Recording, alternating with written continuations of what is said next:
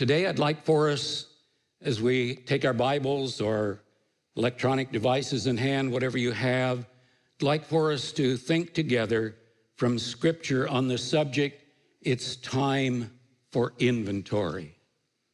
Inventory. When you stop and think about that, inventory is a time that provides a record of what's on hand and what's needed. And I think that's why often at the first time of the year, not only are inventories taken in various businesses, but in life, we especially think back and think ahead, and an inventory is taken. And for Christians, an inventory is a time of thanking God for the blessings of the past, and then making a renewed commitment to God for the days ahead. That's our target today, folks. And my prayer is that God would speak to our hearts. I am aware, and please don't misunderstand me here, I want us to be blessed of the Lord today. But in a sense, I also want you to be aware we may be a little uncomfortable as we think of what Scripture says in taking inventory. Because, folks, I don't want to be the same at the end of this year as I was last year. I want to grow. And my prayer is that all of us would grow in the grace and knowledge of the Lord. Well, as you take inventory, we begin by thinking about all that we have. Isn't it good to know the love of our Lord? Amazing, amazing love. We could quote together John 3:16. When you think of that verse that says, for God so loved the world. That word so, in the Greek, it's words that mean God abundantly, beyond measure, loved us. Praise God for his love. Folks, if you know the love of Christ, if you are in the Savior, you are blessed. And as you take inventory, you've got a lot in your storehouse. Praise God. For life, abundant life. We read there in John 10:10, I am come that you may have life, that you may have it more abundantly. To realize when you come to Christ, you pass from death to life. Oh, friends, do you know the Savior today? If so, he's given you life. How good to know that we belong to him. An abundant goodness. Oh my, how much I thank you for the songs that we've had this morning. Thank you. Were you looking at my notes ahead of time? Because, folks, to think together will fly away, and the goodness of the Lord, and we have Jesus.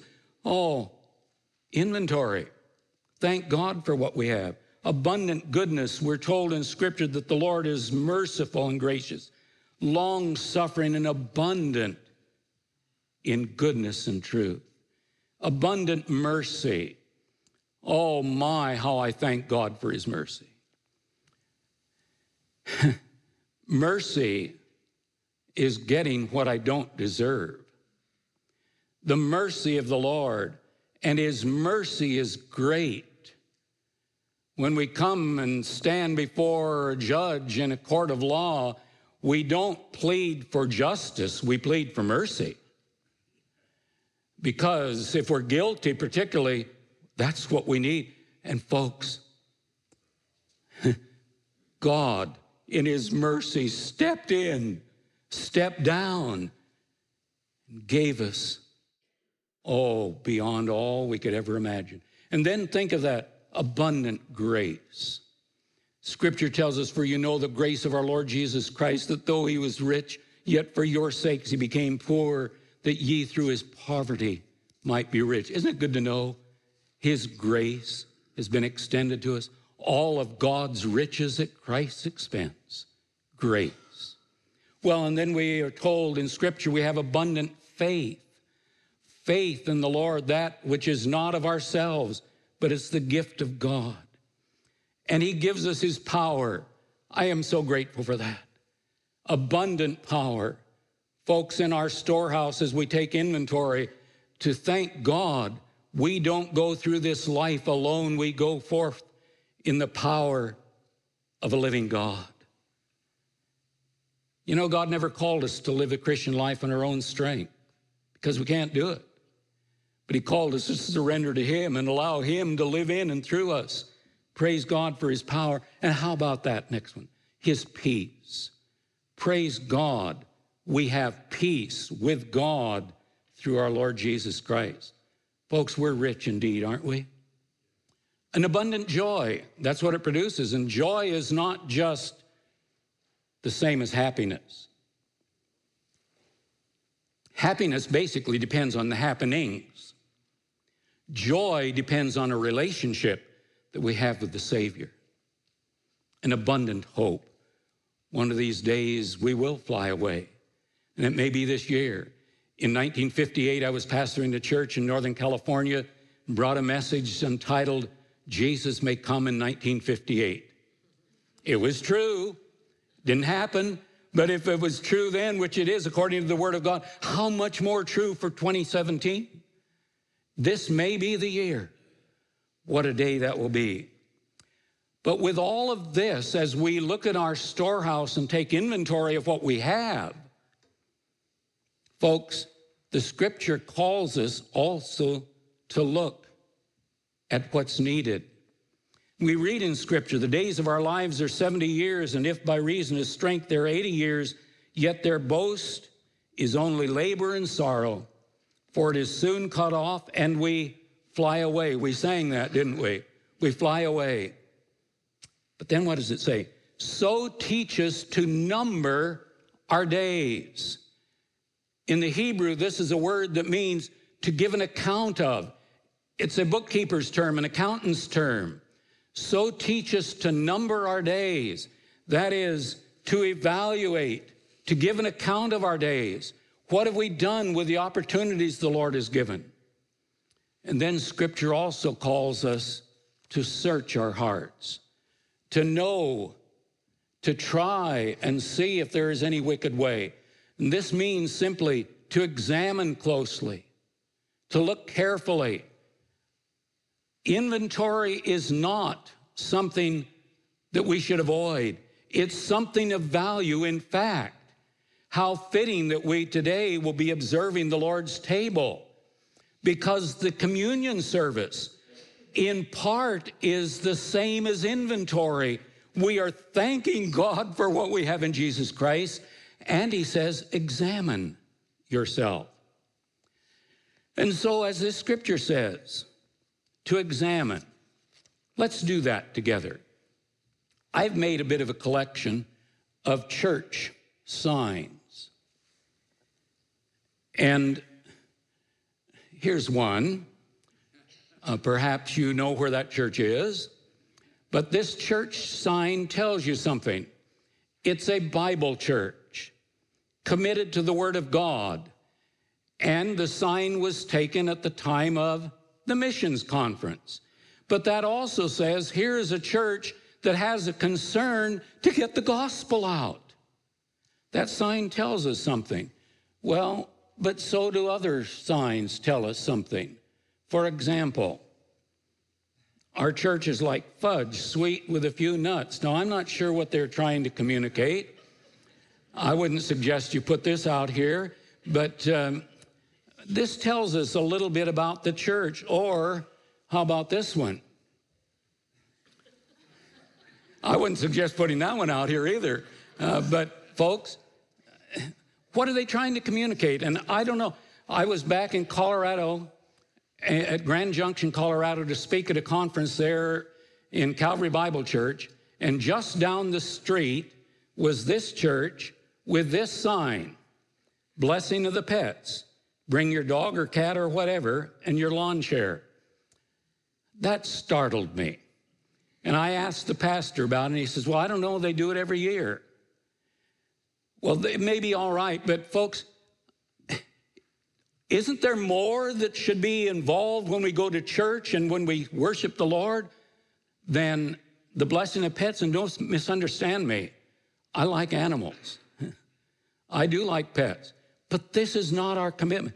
And then I don't know what to say about this. What were they trying to communicate? I don't know. But folks, let me tell you, it's not true. Signs do tell us. And the state of the church in the United States today is not something to be necessarily excited about. George Barna, in a report in 2015, has said that of church members in the United States, 21% say they never attend church. 34% say they never read the Bible. 46% say they never give to the church or to missions. 95% say they've never won another person to Christ. But then 100% say they expect to go to heaven. Interesting, the state of the church. And Charles Swindoll, in speaking about this, has said the church in America has erupted into worship wars, replaced God, drifted into entertaining assemblies, replaced God's nourishing word with junk food, fallen into a devastating spiritual famine. The church is asleep at the wheel. It's time to wake up. Now, that's quite a statement. Charles Swindoll doesn't often say things quite like that strongly. But folks, I think there's truth there. Inventory. What's needed? Very frankly, if we don't teach our children to follow Christ, the world's going to teach them not to. That's the kind of world we're in. And my challenge is today, let's look at what the Word of God says, and then let's respond to His truth. Do you have your Bibles in hand? Turn with me, if you will, to that text. Let's think together. This is now the second letter that I'm writing to you, beloved. In both of them, I am stirring up your sincere mind by way of reminder that you should remember the words spoken beforehand by the holy prophets and the commandment of the Lord and Savior spoken by your apostles. Know this, first of all, that mockers will come in the last days, scoffing and following their own sinful desires. They will say, where is the promise of his coming? For ever since the fathers fell asleep, all things are continuing as they were from the beginning of creation. For they deliberately overlooked this fact, that the heavens existed long ago, the earth was formed out of water and through water by the word of God, and that by means of these the world that then existed was deluged with water and perished. But by the same word, the heavens and earth that now exist are being reserved for fire, being kept until the day of judgment and destruction of the ungodly. But, beloved, do not forget this one thing, that with the Lord 1 day is as 1,000 years, and 1,000 years is 1 day. The Lord is not slow to fulfill his promise, as some count slowness, but is patient toward us, not willing that any should perish, but that all should come to repentance. But the day of the Lord will come as a thief in the night, in which the heavens will pass away with a great noise, and the elements will melt with fervent heat. Both the earth and the works that are in it will be burned up. Therefore, since all these things will be dissolved, what manner of persons ought you to be in holy conduct and godliness, looking for and hastening the coming of the day of God, because the heavens will be dissolved, being on fire, and the elements will melt with fervent heat. Nevertheless, we, according to his promise, look for new heavens and a new earth, in which righteousness dwells. Therefore, beloved, looking forward to these things, be diligent to be found by him in peace, without spot and blameless. And consider that the long suffering of our Lord is salvation, as also our beloved brother Paul, according to the wisdom given to him, has written to you. You therefore, beloved, since you know this beforehand, Beware lest you also fall from your own steadfastness, and being led away with the error of the wicked, but grow in grace and the knowledge of our Lord and Savior, Jesus Christ. To him be glory both now and forever. Amen. Father, I do pray just now in these few moments as we look to your word, may it speak to our hearts. May the Holy Spirit be our teacher. Help us to know and to do that which pleases you. I pray in Jesus' name, amen. Again, thinking as far as this portion of Scripture of our inventory, what do we have? Several things are said. God is eternal. We read there that one day with the Lord is as 1,000 years. Oh, folks, we serve a God that is eternal. That just baffles my mind. It's beyond what I can understand, but I believe it. He is an eternal God. Not only that, he is a faithful God. He's not slow concerning his promise. Have you ever made promises that you didn't keep? I've done that. I remember years ago when we were pastoring, we had a little dog, and the dog had broken through a screen door. And Elvia said, Roy, please get this fixed if you would. And I promised. I said, yes, I will, honey. And after about a week, one of the elders of the church came by and he said, oh, Elvia, I could fix that for you. And he did. My promise wasn't really quite what it should have been, was it? Have you ever made promises you haven't kept? But God is not that way. Isn't that good to know? God's promises, he keeps. He keeps. And we can count on it. He is a faithful God. Not only that, he's a patient God. Tells us here that he is long-suffering toward us. Interesting, isn't it? Where the patience of the Lord is expressed in Scripture, it's expressed to we as believers who have a task to get the gospel out.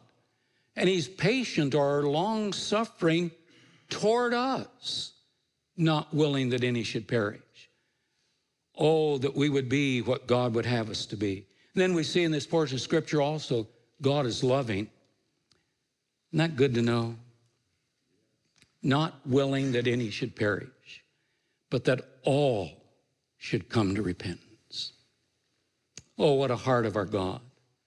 He is a loving God. His love is everlasting.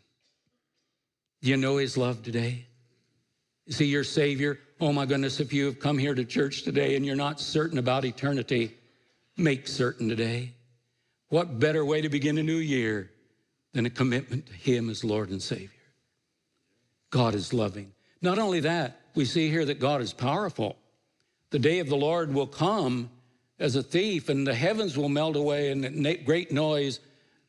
The power of God, folks, I'm glad that God does not reveal his power in these ways often. We do see it on occasion, don't we? In tsunamis and tornadoes and all of these things, but oh, one day there'll be no holding back. God is powerful. We serve a powerful God, but also to realize we serve a sovereign God. He's in control. I am glad that nothing ever catches him by surprise. Nothing that happened last year was a surprise where God said, oh my goodness, I'd never expected that. Not at all. It just doesn't happen. Our God is sovereign. He is in control, and whatever takes place, Scripture says he raises up those who are in leadership. He brings down those who are in leadership. All things are in his hands. Nothing happens that catches him by surprise, a sovereign God. Now, that's part of our inventory. But then we see, interestingly, 3 times in this portion of Scripture, because of who God is, the word therefore. When I was a student at the Bible Institute years ago, Dr. J. Vernon McGee was our professor in one of the classes we had every day. And he said, students, whenever you see the word therefore, always be sure that you look to see what it's there for.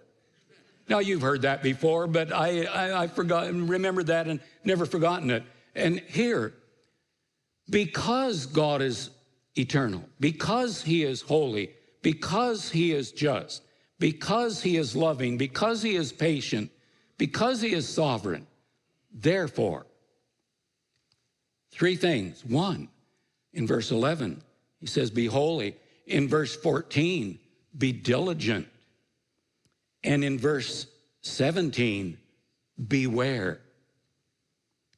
Look at these just briefly, if you will, with me. The challenge to us.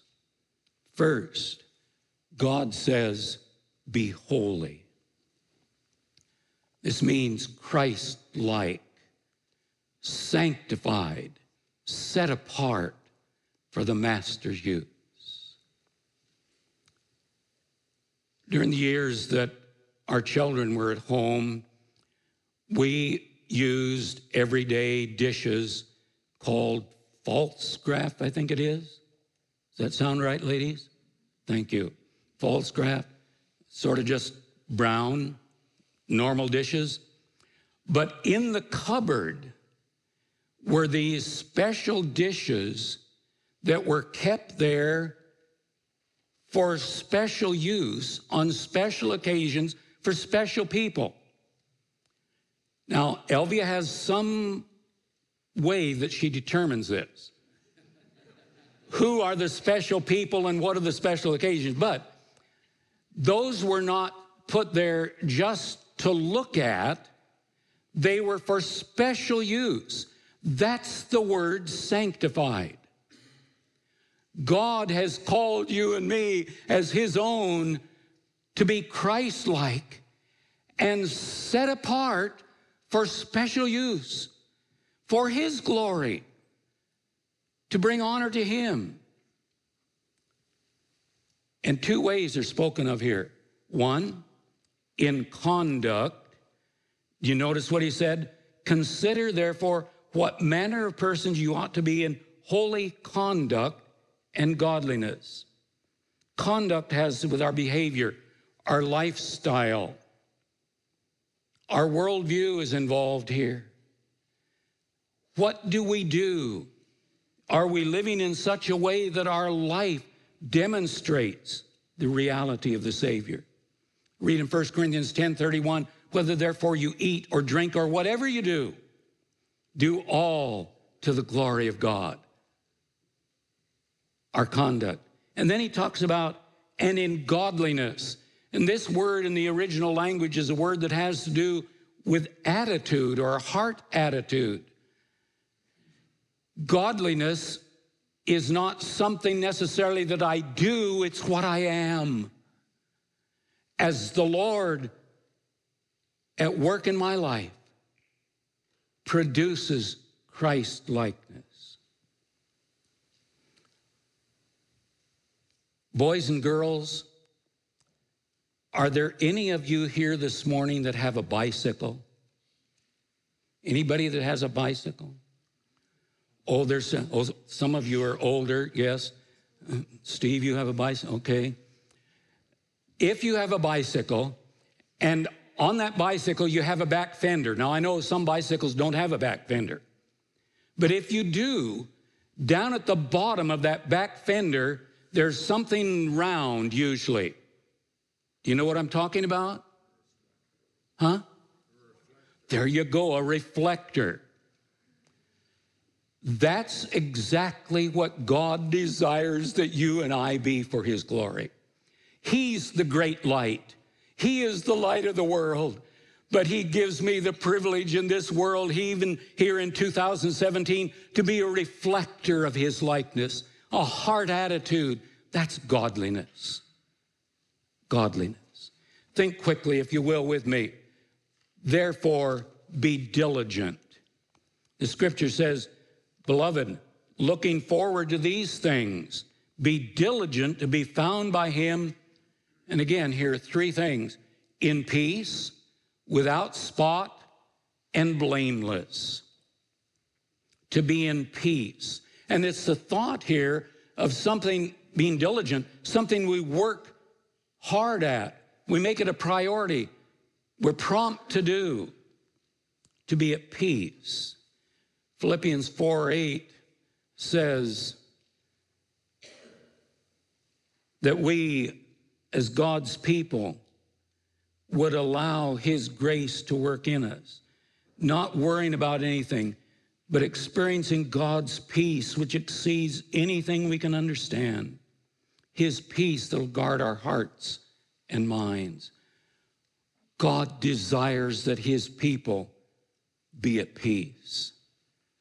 I would encourage us, folks, let peace rule and reign in your heart.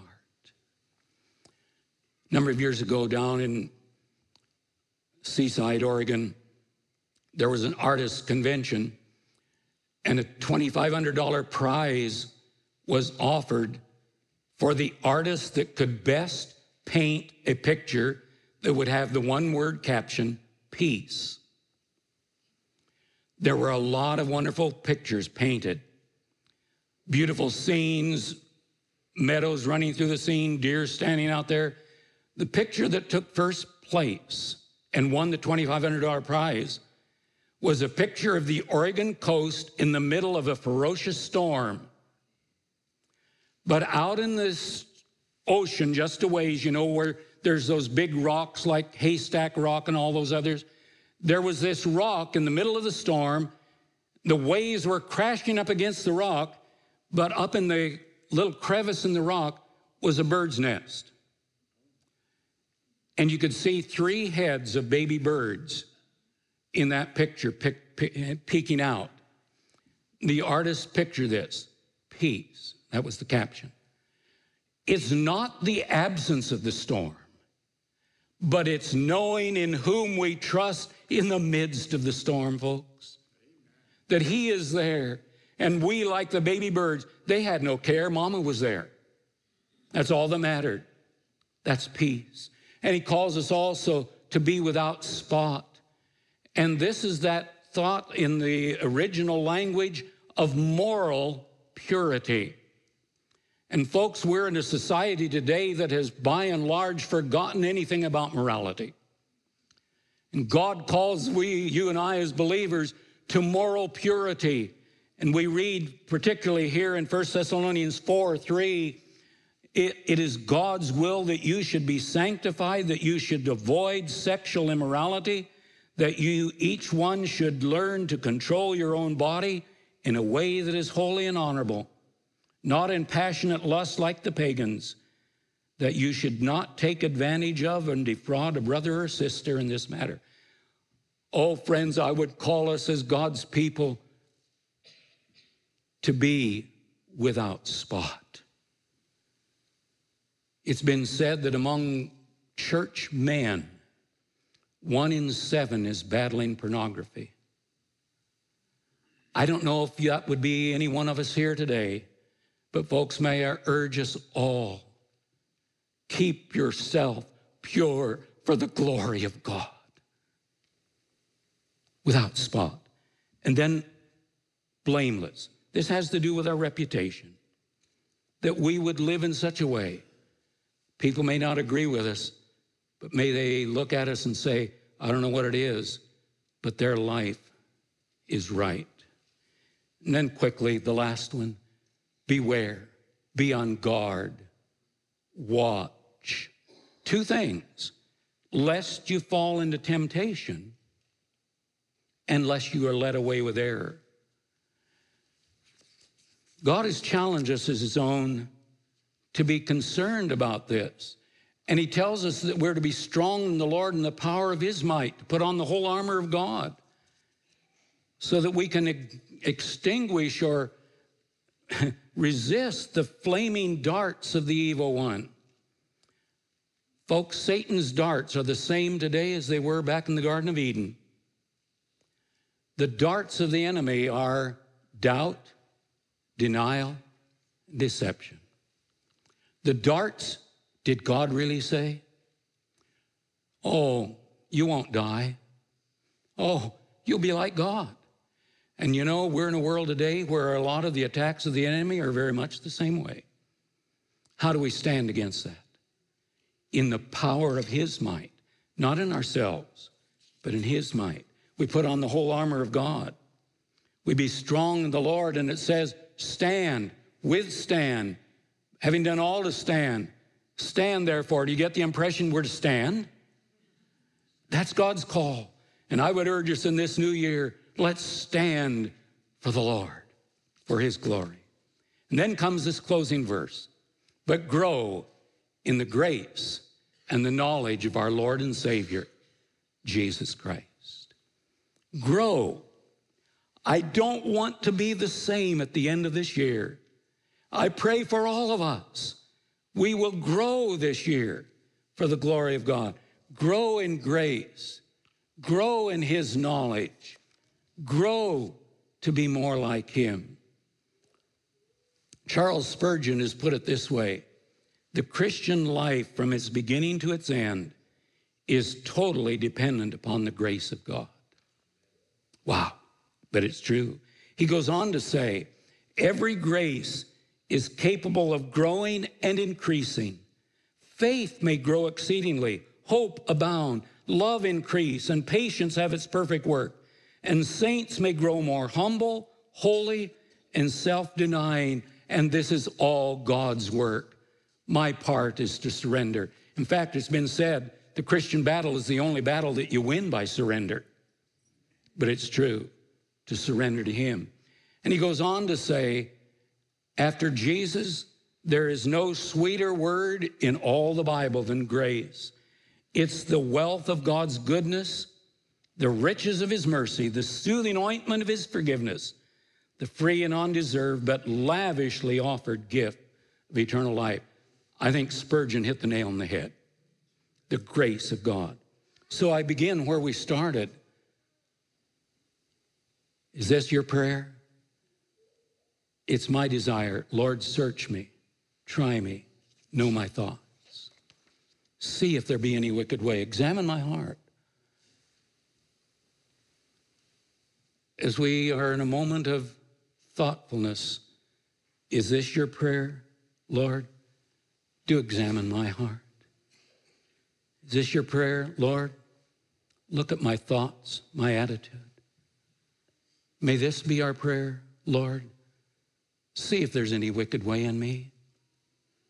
And Lord, lead me to live for your glory in 2017. Is that your desire? When I was younger, we used to sing a little chorus that went something like this. If you know it, join me.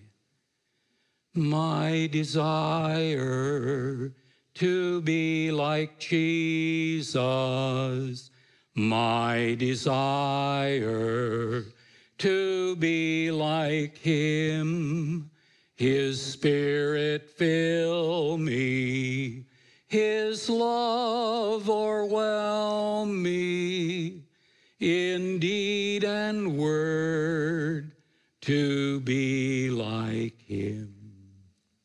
Is that your desire? Father, find us with hearts ready to be examined. And as we gather here at the communion table, Lord, we do thank you for what you've done. And we do look at our heart that we might be what you'd have us to be. I pray in Jesus' name.